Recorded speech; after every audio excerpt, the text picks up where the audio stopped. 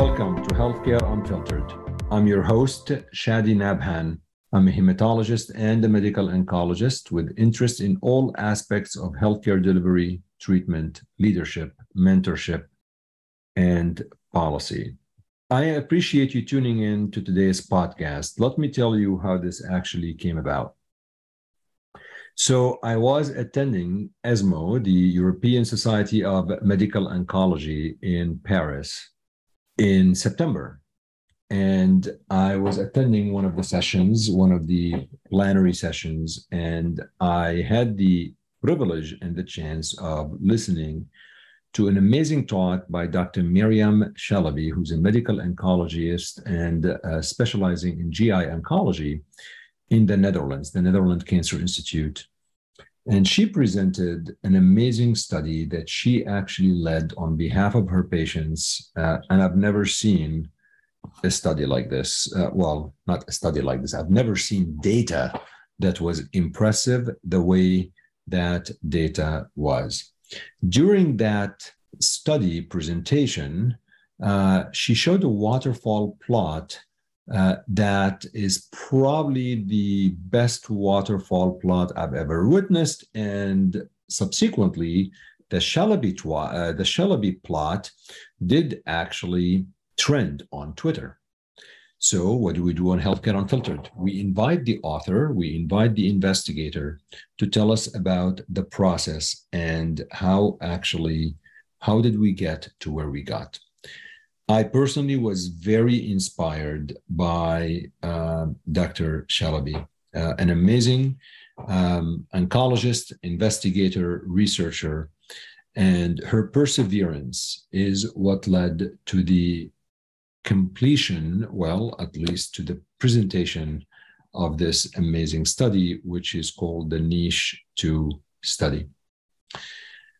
I cannot tell you how privileged I am to be able to host Dr. Chalabi on Healthcare Unfiltered. We are going to go through her personal story and how she became a GI oncologist until the moment that she got on the stage to present the amazing results of a study that she came up with its concept. She was able to secure funding, and subsequently she was able to present. And the patients that were enrolled on this study were the biggest winners. So it's an honor, it's a privilege to have Dr. Myriam Chalabi on Healthcare Unfiltered. Before I air the episode that I taped with Dr. Chalabi, I would love for you to find my podcast on all podcast outlets. I would love for you to subscribe to the show, rate the show, and if you have some time, to write a brief review. In doing so, more people are going to find this podcast. You can refer your friends and colleagues to the show. And don't forget to follow me on Twitter at Shadi Nabhan or Instagram on Shadi_Healthcare Unfiltered. Visit my website, www.shadinabhan.com. You can watch all of the podcast episodes on my YouTube channel, Shadi Nabhan and Healthcare Unfiltered. And of course, you need to get the amazing Healthcare Unfiltered t-shirt. All what you have to do is text me on Twitter that you are a loyal listener, a subscriber, and give me your address, and I will mail that immediately to Your Highness and Majesty. Without further ado, the one and only, the amazing investigator, researcher, the talented physician, Dr. Myriam Chalabi on Healthcare Unfiltered podcast.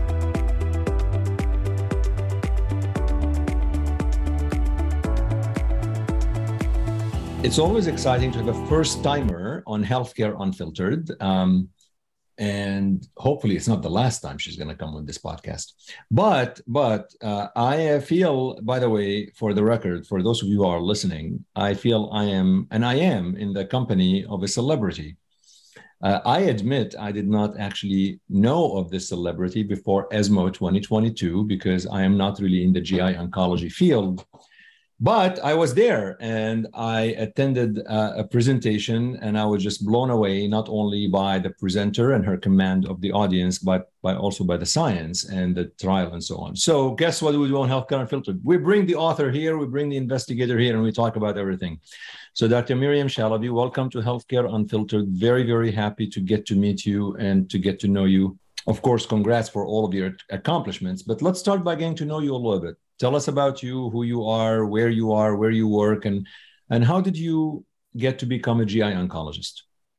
Well, first of all, thank you so much for having me. And the feeling is mutual. I feel like I'm in the presence of a celebrity as well. So I wouldn't call myself a celebrity, to be honest. But I guess the attention that we've got after ESMO has been overwhelming and great. And so good to see that so many people's attention has been drawn to this study and to neoadjuvant immunotherapy in general. So that's been great.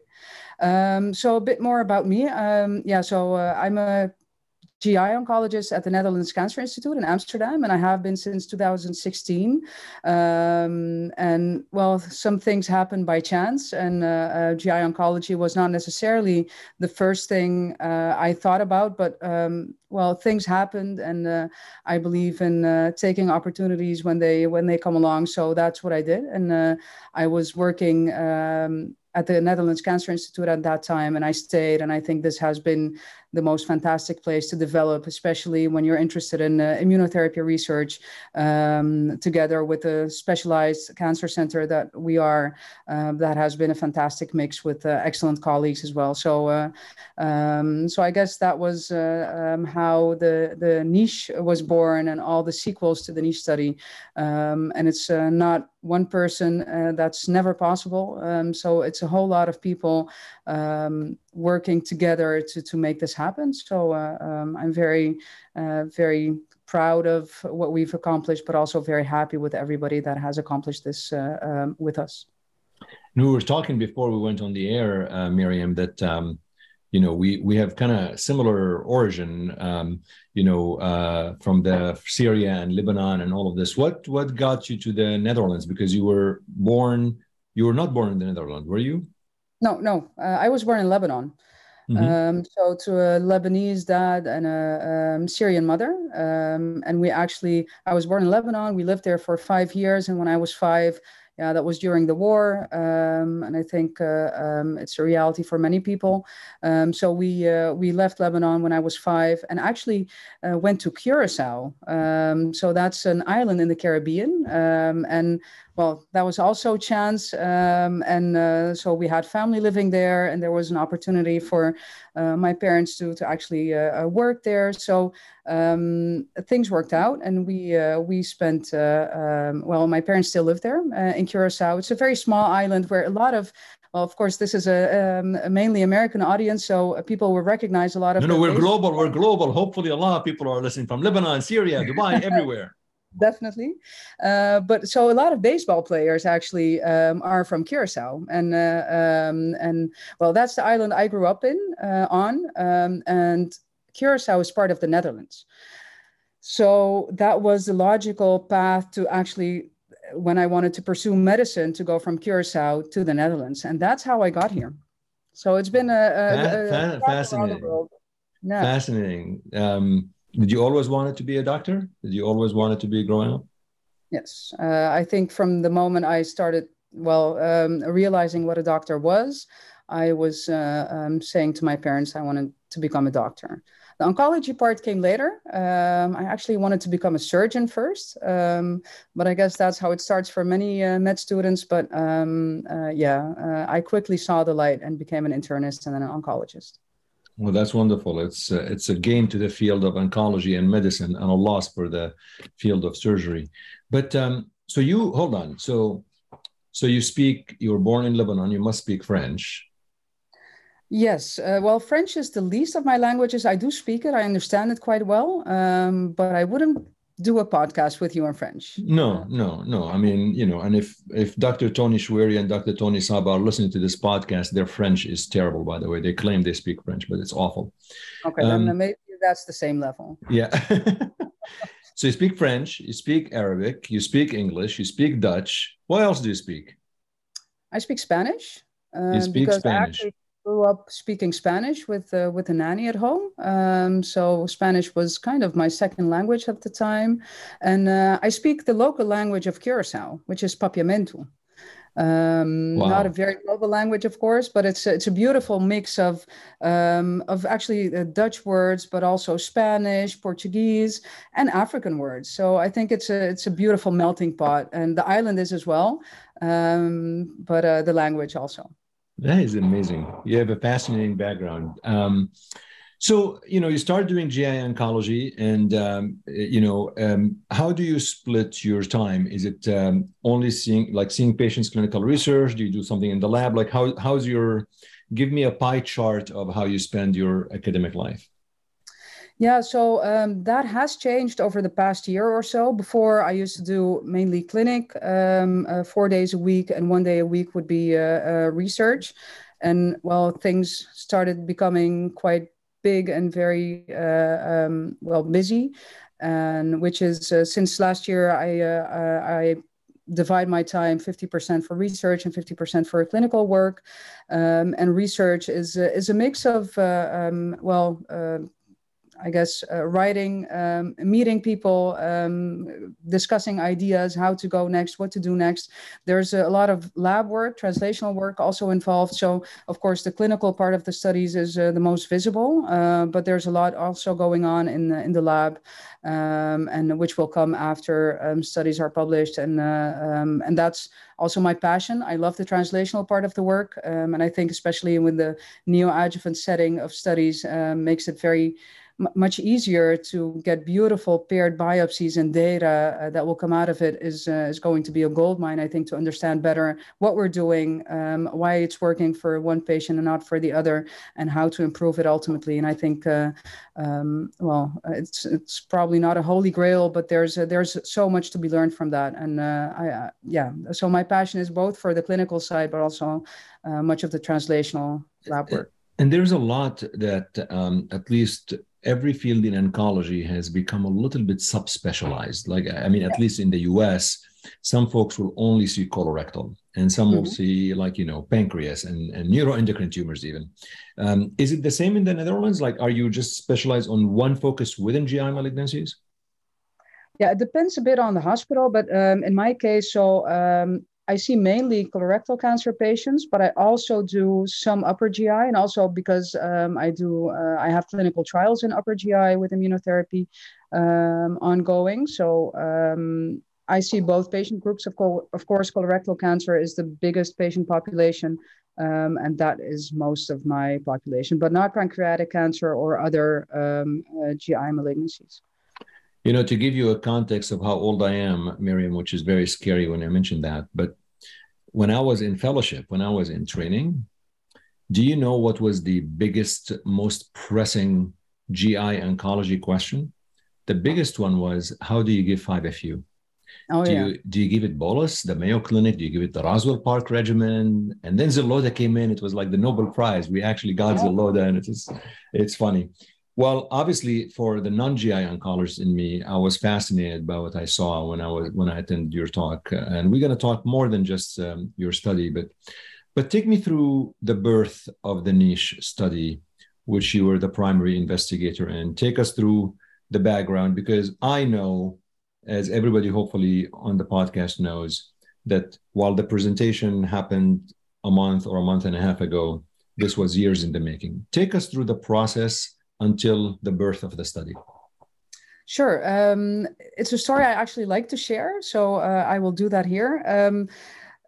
I got inspired by a colleague who was doing immunotherapy trials in breast cancer patients here at the NKI. And that was in the last part of my specialization, where I was an interim study coordinator for that study.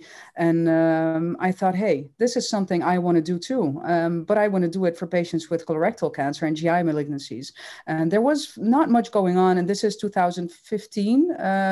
There were some data coming out, but there wasn't that much going on. So, and here at the NKI. So we have Christian Blank, who is a professor in melanoma research and immunotherapy. And he was actually one of the first ones to do neoadjuvant immunotherapy studies. So that combination led to me thinking about, okay, where's the unmet need? Where can we gain? Especially knowledge, because first it was more looking to understand better how these colorectal cancers would respond to immunotherapy. And that's how the niche was born. And the idea was back then to treat patients with both pMMR and dMMR tumors, so the deficient and the proficient tumors, with a very short cycles of immunotherapy prior to surgery to be able to study those paired biopsies. So just for the non-GI oncologists in the audience, a little bit about what you mean by dMMR, and because some of the listeners may not be GI oncologists. Sure. So the dMMR are the MMR deficient tumors, also the microsatellite unstable tumors, and the pMMR are the MMR proficient microsatellite stable tumors. And we knew back then already that the MSS tumors, the pMMR tumors, were not responding to immunotherapy in the metastatic disease setting. So, of course, that's the biggest population. That's 95% of patients with metastatic disease, but they were not responding. And well, we didn't really understand why. And the idea was, or our hypothesis was, that if you treat earlier on, you have a much larger population of MSS tumors, pMMR tumors that have high infiltration of CD8 T cells. And so maybe if you treat them early on, there would be responders and you would have a higher chance of response. And then we wanted to treat MMR deficient tumors as well, or patients with these tumors, to compare how these tumors differ biologically also when you give immunotherapy. So it was more of a window of opportunity study back then, without even knowing what to expect. We had no idea that was going to be this successful and that the responses were going to blow us away, well, and basically blow the tumors away in such a short treatment period. So we started, that's when I started writing the study, and that was in 2016, the protocol, and discussing with pharma. That was BMS was very interested. And in 2017, the study started.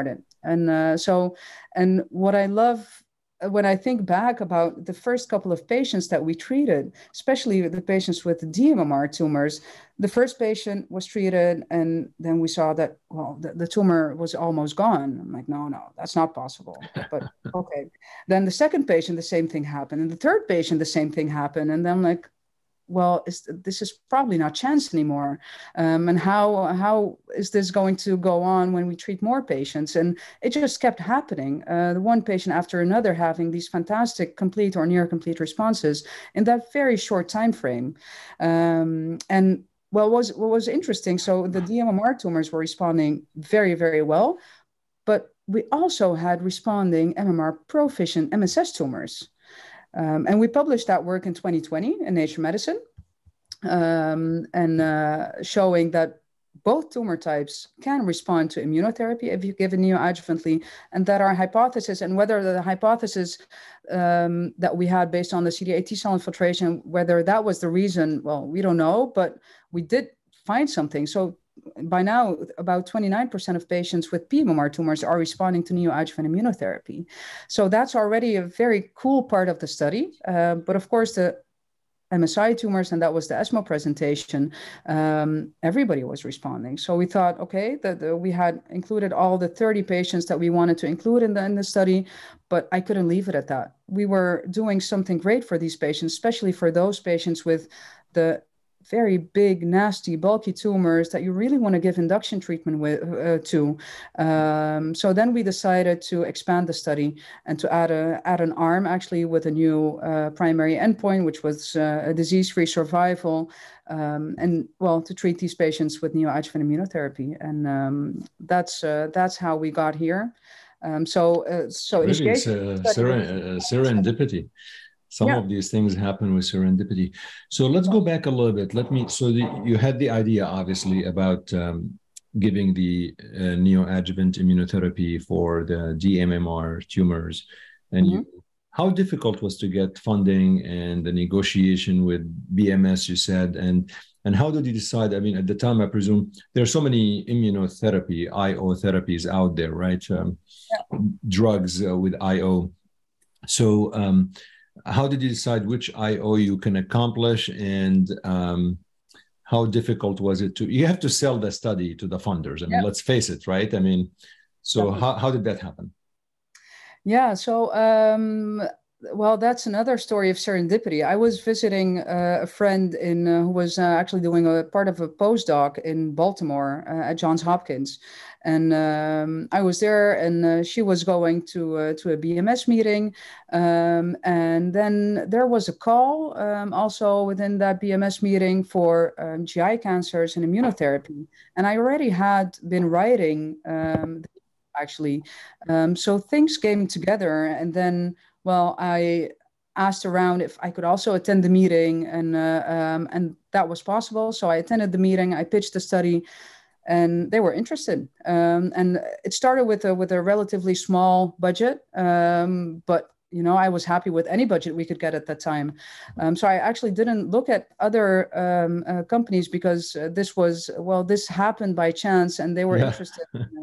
I have to say, BMS has been great in a lot of what we're doing. So that was a perfect match at the time, and still.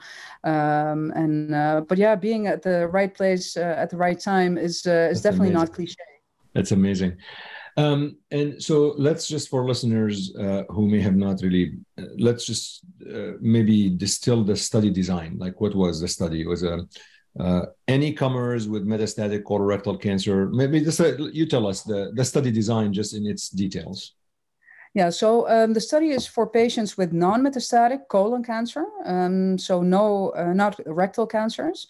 And when we expanded to the niche 2 and added that cohort, we also changed the inclusion criteria, where we try to include only patients with locally advanced disease. So patients with colon adenocarcinoma without signs of metastatic disease, without signs of clinical obstruction or perforation, and patients who had, for this part of the study, MMR deficient tumors or MSI tumors, and also at least T3 or N+ based on radiological staging. That was the patient population that we treated in niche 2. And what we noticed is, of course, the data, and that helps, of course, when you have some data that have been published before. So we published the first data with 20 patients with MMR deficient tumors with 100% pathologic response in 2020 already. So the fact that that data was out there and people knew it, then it becomes also easier to get patients referred, and because what patients can gain from it. So what we notice is that patients, especially who need induction treatment, so the T4 tumors, the patients with very bulky disease, those were the patients that were usually referred to participate in the study. And that's why we have such a high percentage of patients with T4 tumors. And Miriam, again, some of my questions are stupid because I'm not a GI oncologist, but also because my listeners may not be also oncologists. But when you do the neoadjuvant approach and you start having these amazing responses, and we'll go over your presentation a little bit, is it tempting from the surgical perspective not to do surgery? I mean, is it like, if you're a patient, right? If I'm a patient and you tell me the tumor melted away completely, it's tempting to say, well, maybe I'll just sit. Like, how did you handle that? I'm pretty sure this question came up. Yeah, definitely. It's everything but a stupid question. I think this is a very actual question that, both doctors, but also patients indeed do ask. We did not show that data for this part of the study, but we previously did show some data on if we do CT scans prior to surgery, so just a couple of days maximum before surgery, we do see responses, but we do not see the complete responses. We're not able to say that these patients have complete responses. Also, when you have the operation and you look at the macroscopic specimen, and well, when the pathologist looks at it and I'm standing next to him or her, there's still something there. There's still tumor, only it's not cancer. But that's something we find out after the microscopy has been done. So that's definitely something that we really need to work on, because, well, when a patient comes back to me, I tell them their pathology report. Yeah, you have a complete response. Everybody's, of course, super happy because, well, I also am enthusiastic about sharing that news with my patients. I often call them, even though they don't have an appointment with me at that time. I call them as soon as I have that information, because, you know, it's wonderful to be able to share that. And I have that with every single patient that I see.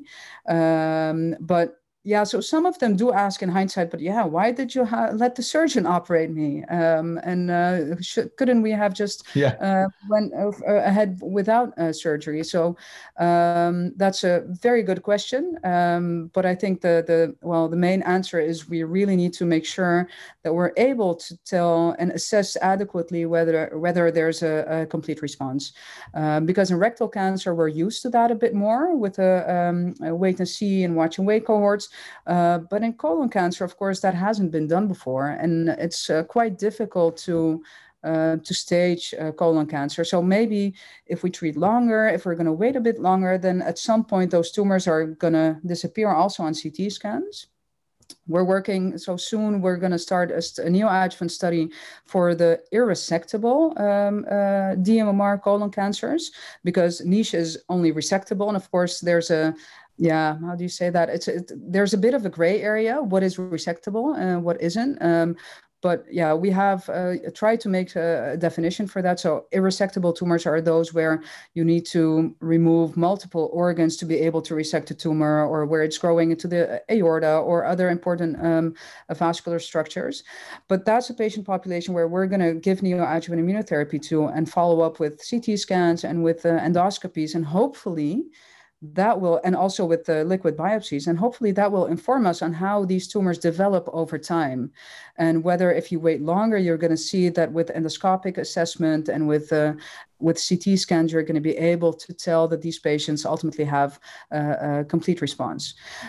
That together with the liquid biopsies from niche, I think when we analyze those, that's going to help us a lot if we have the pre-surgery liquid biopsies and the dynamics thereof. And if we see that there's a clearance of ctDNA, you know, that's all going to help us into doing a next study where you omit surgery.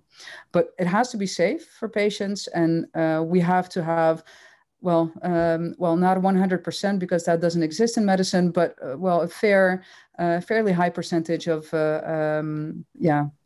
benefit risk ratio, right? And it's always the benefit risk ratio. Miriam, was the study that you had niche to, was it global, US, Europe, everywhere, or was it like how many sites were there, or just in the Netherlands? Study, so only in the Netherlands, and we had a total of 6 participating hospitals in the Netherlands. Okay, so now you had this study and you decide to write it up and send it to ESMO, European Society of Medical Oncology, which took place in September in the beautiful city of Paris. What were your expectations as you were writing it? I mean, you must have been expecting that this is going to get a lot of attention. I mean, there's no way you would have not expected that, no? It's funny how things go when you know your data. I've been seeing this for the past years. The one after the next patient responding, having these dramatic responses, and I'm of course very excited. But then sometimes you wonder, okay, am I being biased? And sometimes you forget how fantastic, phenomenal these data are. So when I was preparing the talk, I was looking at the waterfall plot, and I would say, okay, this is really cool. And then, but maybe not everybody thinks this is cool. And so it's weird, like how your mind works. So of course I knew the data were fantastic, but I would look also at the downsides. So for example, this is a single arm study, and that's going to be, some point of criticism. And you think, I don't know if everybody has that, but you start to think in, Well, actually, as if you're writing a discussion part of a paper, what are the limitations, and how important are those limitations, and how people are going to perceive your study and results? But I all was in all, I reading, was of course excited. of course. Well, I was reading some of your tweets before your presentation, and Yeah. you sounded a little bit nervous that you're gonna give that talk. But I'm like, there's no way she's nervous. I mean, she's, this is gonna be a no-brainer. Were you nervous a little bit getting in front of thousands of people, whether they are listening virtually or they are watching you? I have to say that I was nervous the days before preparing. It had been a very busy period beforehand, and ESMO was very busy. But on that day, I was confident. I was sitting there, and well, I had talked a bit to Sapna Patel, who gave the talk before me on neoadjuvant immunotherapy in melanoma, and it was great to be sitting next to her. And yeah, so I guess when I had to walk up on stage, I wasn't feeling those nerves anymore. I was ready, and it felt good. And we had a huge, so a whole block of the front row, a couple of front rows, was all NKI people sitting there and cheering me on. So that was also a great feeling to have, that there's so much support from colleagues from the NKI, but also like Tony Shueri and all these other fantastic people that are rooting for you. The GI oncologists from different international centers. It's great to be able to feel that support. And I think when we're supportive of each other, it helps not only the person who has to do it, but it also helps be working together in the future. It stimulates a whole lot more than just that support at that time. So no, it felt good at that moment. Well, I was cheering for you in the back. I try to avoid sitting by Tony Shueri as much as possible. I mean, the room is not too big for both of us, so some of us has to be somewhere. But I was really, just watching this, and then you put on the waterfall plot. Yeah. And I mean, I literally gasped, and I honestly think everybody in the room gasped. Like, I've never seen anything like this, and I probably give a credit to Tony because he started the Chalabi plot.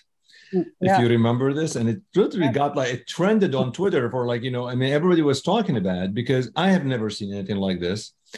And I don't know. I remember you paused a little bit to hopefully savor the moment, but I mean, this was unbelievable. Take me through that moment. I mean, I don't know. This was very amazing. Yeah. So this was, of course, also to experience that was and is still special, because I think about that moment quite often, and it's crazy and overwhelming and beautiful. I, of course, had rehearsed a lot on what I wanted to say, exactly the words. I wanted to make sure I didn't omit anything that was important, because, of course, you have this limited time and you want to make sure that you say everything that is important. I had never rehearsed to say, this is a waterfall plot. But I was standing there. I showed the waterfall plot. I knew it was beautiful. But then I heard those gasps. And that was what made me pause, because I heard that, I felt something, and then, the unrehearsed part came out, and then I said, this is a waterfall plot. And that's when everybody started laughing. And I was savoring that moment. I, of course, had to wait until the applause was finished, but that was that was. Well, you had an applause and you had some standing ovation as well. Yeah. I mean, that was this. I would say this does not happen very often at these meetings. So, and I know how passionate you are about patients and patient care. I mean, ultimately, to put that waterfall plot on the screen, and for you as the investigator, and probably as somebody who took care of a lot of these patients, this must have meant so much to you. Yeah, that was wonderful. And of course, I was standing there on behalf of these patients, because they entrusted us, they participated in the study, and they had these fantastic results. And it's of course, you you have patients that stick a bit more than others, and so many of these stories are so incredible. And so, for example, one of them that always comes to mind is this young lady who came to me for the first time together with her husband. They weren't. They were just in the Netherlands from abroad, living here for a couple of years probably, and they came with their 3-year-old son. And he was sitting there with these beautiful big eyes, and she had a very, very bulky tumor, large tumor. We had to really look, okay, does she fulfill the inclusion criteria for the study? Ultimately, we thought she did. We really wanted her to. And after she was operated and had a complete response, all I could think about was this little boy. And thinking, okay, so probably because she participated in this study, this little boy is going to have a mother, because otherwise, I don't know if that would have been the case.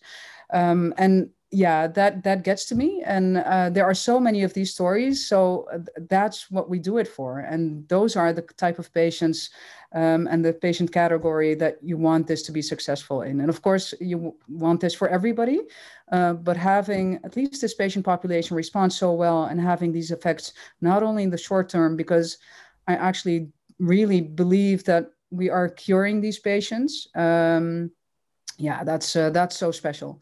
And then the thought that every one of those bars on the waterfall plot is one of these patients. That's just. And at least in this study, it's almost everybody. I think it's 95%. Like it's really. And I recall, because I was sitting in the back, they have all of the screens, so you could see although you're not up front, I could see you on the podium. I could see how happy you were with the recognition, but I could also see that you got emotional. Yeah, I had to get myself together, because I realized, okay, this is not the end of your talk. You still have a very important part of your talk to go. So, okay, get yourself together and don't become too emotional. But it's, it was and I think I tweeted about this. The smile and those emotions were that feeling that people were experiencing what I had been experiencing the past 5 years, that each one of these bars is a patient and that we're treating that has a fantastic response. And I know many of these patients, most of them by name, and many of them I've seen. So that was that part that got to me, that people were seeing this. And that was... that was an emotional moment. It's an amazing. Again, as someone in the audience who was watching this, I really was affected by this, and I was clapping for you in the back. It was really amazing, because it does take, I think. Look, we all know that this is about patients, but it's also about the perseverance of the investigator. At the end of the day, of course, patients won, but you had the idea, you got the funding, you went through the process, and that's really why patients benefited. So it's only fair that the investigator and the treating physicians do share some of this triumph with patients. I don't want to take anything away from patients, because this is really about patients, but at the same time, you were the one who led this. So kudos to you. This is amazing. And I probably should know this, but I actually don't. So I'll say I don't. Is it published yet? No, not this yet. That we're working on. We published the first part from Niche 1 in 2020. Okay. Niche 2 is not published yet. No, that we're working on now. Okay. So better be New England Journal of Medicine. Yeah, we're working on. We're aiming high, definitely. Yeah. Well, yeah. Come on. That's probably, you could go higher than New England. Yeah. Let's see which one. But there's no question. This is looking forward to sharing this broadly with people once it gets published. Looking forward indeed to not only with the oncology community, but also with the gastrointestinal surgeons, gastroenterologists. Everybody who sees these patients has to know this. Also to to realize why it's important to test for MMR deficiency, why you should be, especially when you consider the neoadjuvant chemotherapy in the same patient population, working in only 5 to 7% of patients. You really need to know that and the difference between that and neoadjuvant immunotherapy when you're treating these patients. And so I just want to come back to something that you said about kudos to the investigators and perseverance. One important point there that I'd like to highlight is when we talked about how the study started.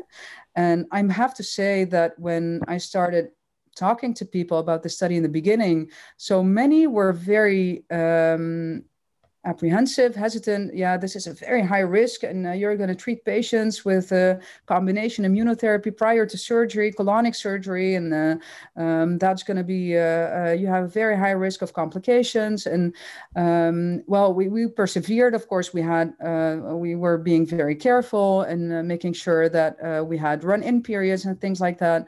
But what I also, I'm happy that we did persevere because that's what got us here. But especially those first couple of patients that were included in the study and participated in the study, they had no idea what they could expect, and neither did we, but they still did.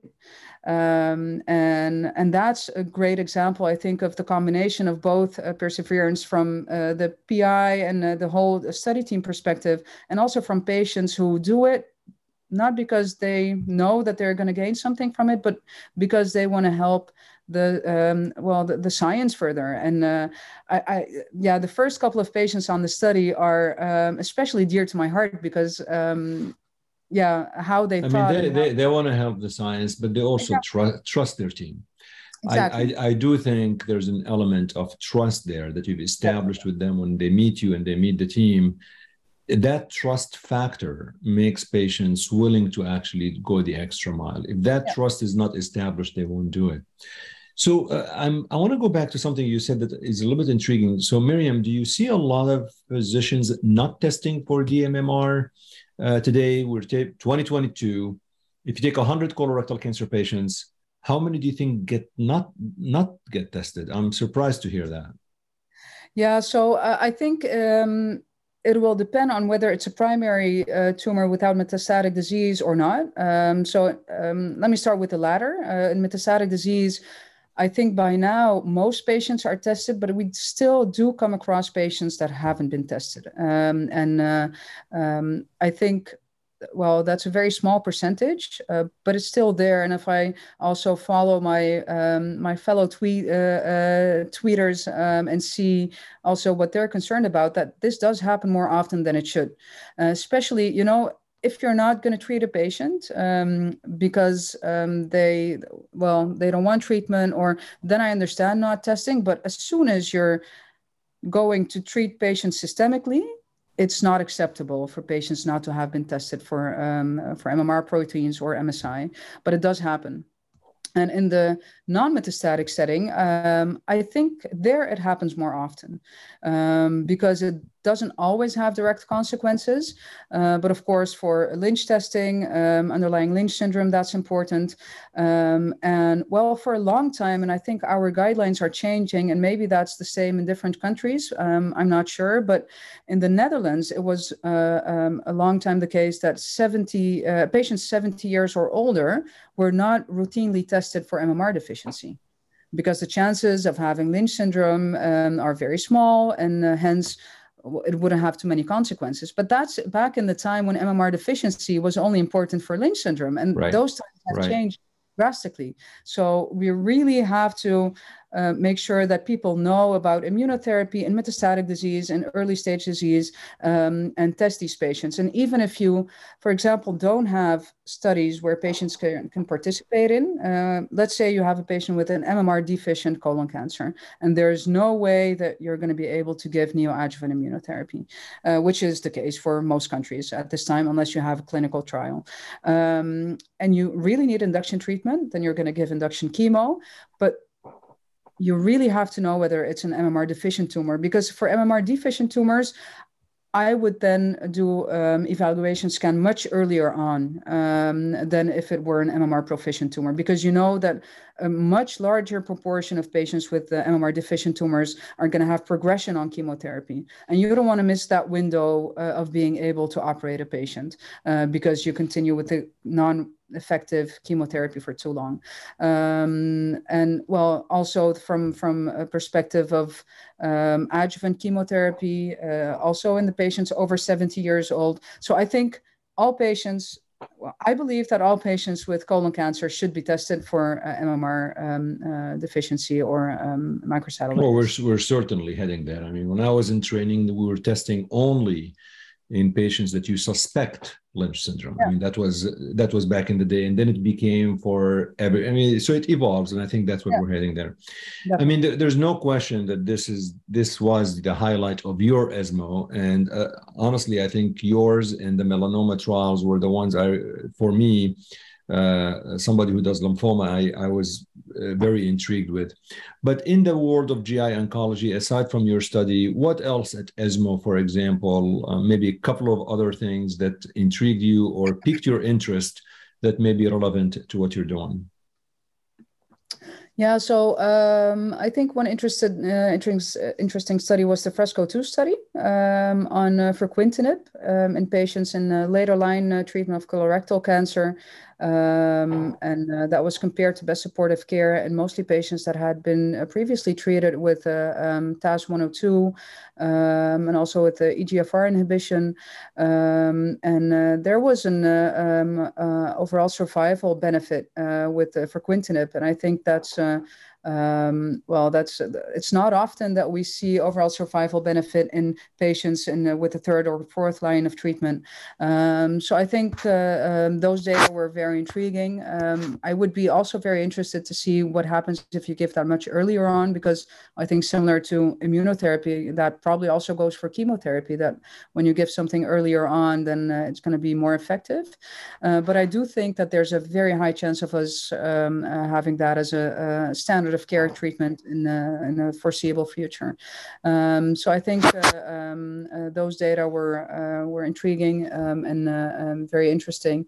I also was interested by a Prodigy study presented by Julien Tayeb on second-line treatment of patients with MMR deficient tumors, where they treated with either second-line chemotherapy or immunotherapy. And this was for a patient population that hadn't received immunotherapy in the first line, and where you see that those patients still have a very high chances of response, even when they're later on in their treatment lines. And well, it does seem that the PFS is probably lower than you would expect for the first line treatment. So you should treat early on. But if you don't have, or if you find a patient that wasn't tested for MMR deficiency in the first line, received standard of care first line chemotherapy, it's still very much worth it to do second line immunotherapy in this patient population. And I think that was very good to have those data, because I hope it's going to be impossible to do a similar study and that we're treating all of these patients in the first line. So I think this is probably, hopefully, one of the last studies in its kind for this patient population. So I think those were, for me, very interesting studies. And I think what I like is that we're also in colorectal cancer, and that took a while, but we're also going towards the more personalized treatment, the target treatments.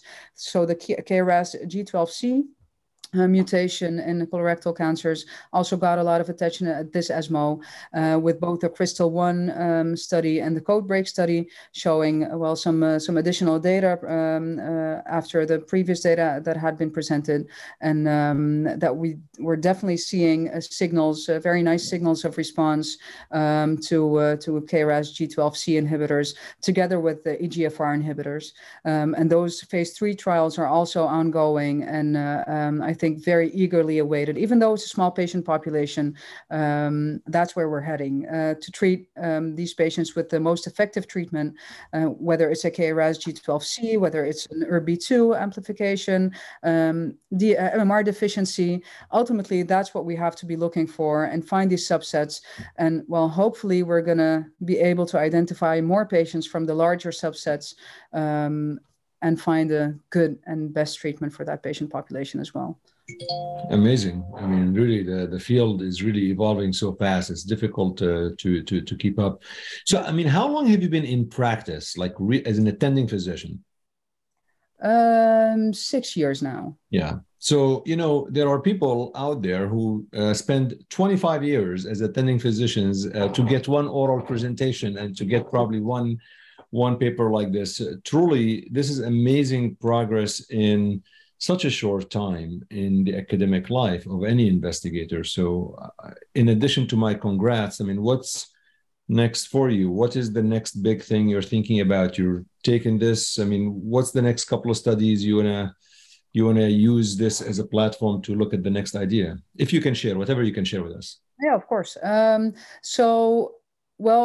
The niche is still ongoing. So for the MMR proficient MSS tumors, we have new cohorts that are currently ongoing. And what my aim is within niche, so it's an adaptive study, and cohorts will be added as time goes. And my aim is for the MMR proficient tumors to develop some type of predictive biomarker for each combination that we're testing, and hopefully be able to do that also on a large scale. So do some signal finding first, and then do larger studies for the MSS patients.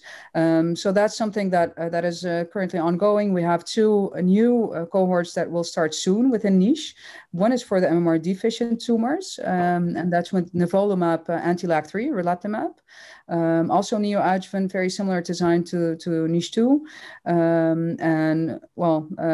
Let's see how that compares to nivolumab, ipilimumab. So that's exciting. And the same combination we're also going to test in patients with MMR proficient tumors. So we previously saw from another anti-PD-1, anti-LAG3 combination that it was effective in patients with metastatic colorectal cancer in a small proportion. We're very excited to see how that translates into the neoadjuvant early stage disease setting. Next to that, we have I have a study ongoing in pMMR, mainly MMR proficient rectal cancers. Where it's called the Tarzan study, and we combine radiation therapy, so a short-term radiation therapy followed by atezolizumab plus bevacizumab, and with an endpoint of organ-sparing treatment for these patients. We hope to present the first stage of the study somewhere beginning of next year, and that's an exciting study, especially because you leave out all the chemo. You're not giving TNT; it's just bevacizumab, atezolizumab. And before that, we give radiation therapy. So that will be exciting to share as soon as those data are ready. Another study that we also actually presented had a poster on at ESMO is the PANDA trial, which is a neoadjuvant anti-PD-L1 plus chemotherapy study in patients with gastroesophageal junction and gastric cancers. And that's a relatively small study with 20 patients, but very exciting data where we see 70% major pathologic responses in patients with mostly MMR proficient tumors to this combination, with 45% pathologic complete responses. So that's much higher than you expect based on chemotherapy only for the same patient population, and with a lot of translational work also involved. So that's also a very exciting study and a great signal, I think. And there are many studies ongoing on a large scale combining anti-PD-1 or PD-L1 with chemotherapy. But there's in the design of the PANDA trial where we give monotherapy anti-PD-L1 before combining it with chemo. That makes it so much different. And we have all these sequential biopsies from different time points that we are able to compare what happens after just atezo, what happens after you combine it with chemo, and what happens at the time of surgery. So, and there's a lot of stuff that's brewing I'm not at liberty to share just yet, but hopefully we'll be able to share that next time. Well, we'll bring you back. That's why we'll bring you back on Healthcare Unfiltered. This has been so enjoyable. Getting to know you, just your background and how you became a GI oncologist, and really more importantly, taking us through the steps that led to the design of the trial, enrollment, up until you got on stage and you experienced what really, I would say, any academic physician would aspire to experience once in their lifetime. And I'm going to go and predict that this is not going to be the last time that you will experience this. We can tell a successful star when we see a successful star. Anything else I should have asked you? Anything you want to share as we part ways? And I cannot tell you how grateful I am that you spent an hour with me. Oh, no, I thank you so much for having me. And it's been great. And also talking about not only the science part, but also the personal part and how things came to be. And I think that's also important for people to know that perseverance helps. And sometimes, as you said, serendipity is also important. But there's a lot to be said on persevering and going for what you believe in. And of course, being together with the people that inspire you. So surround yourself by people that inspire you, I think would be a very important message for me to share with people, because that helps so much and keeps you excited and keeps you enthusiastic. Meeting great people like you is also a fantastic experience.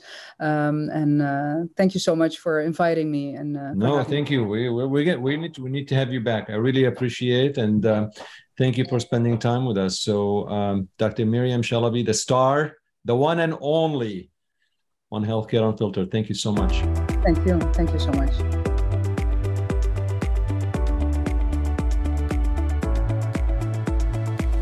I want to thank you for listening to this podcast. This was amazing. Probably one of the best podcasts I've taped. I appreciate Dr. Miriam Chalabi coming on the podcast and spending some time with me and with you, telling us about how she came up with the study and how the study went from inception to completion. It is a true honor and a privilege to get to know Dr. Chalabi and really her career journey. So hopefully you enjoyed this podcast as much as I enjoyed taping it. Don't forget to subscribe to the podcast, rate the podcast, and write a brief review on the podcast. In doing so, more folks will know about the podcast and will be able to find it and listen to it. I also appreciate your support, and to show you my support of you, I will send you a t-shirt, the Healthcare Unfiltered podcast t-shirt, upon your request. Don't forget to provide feedback by direct messaging me on Twitter at Shadi Nabhan or by sending me an email through my website, www.shadinabhan.com. Before I let you go, I'm going to leave you with a quote from Nelson Mandela. It always seems impossible until it is done. Until next time, take care.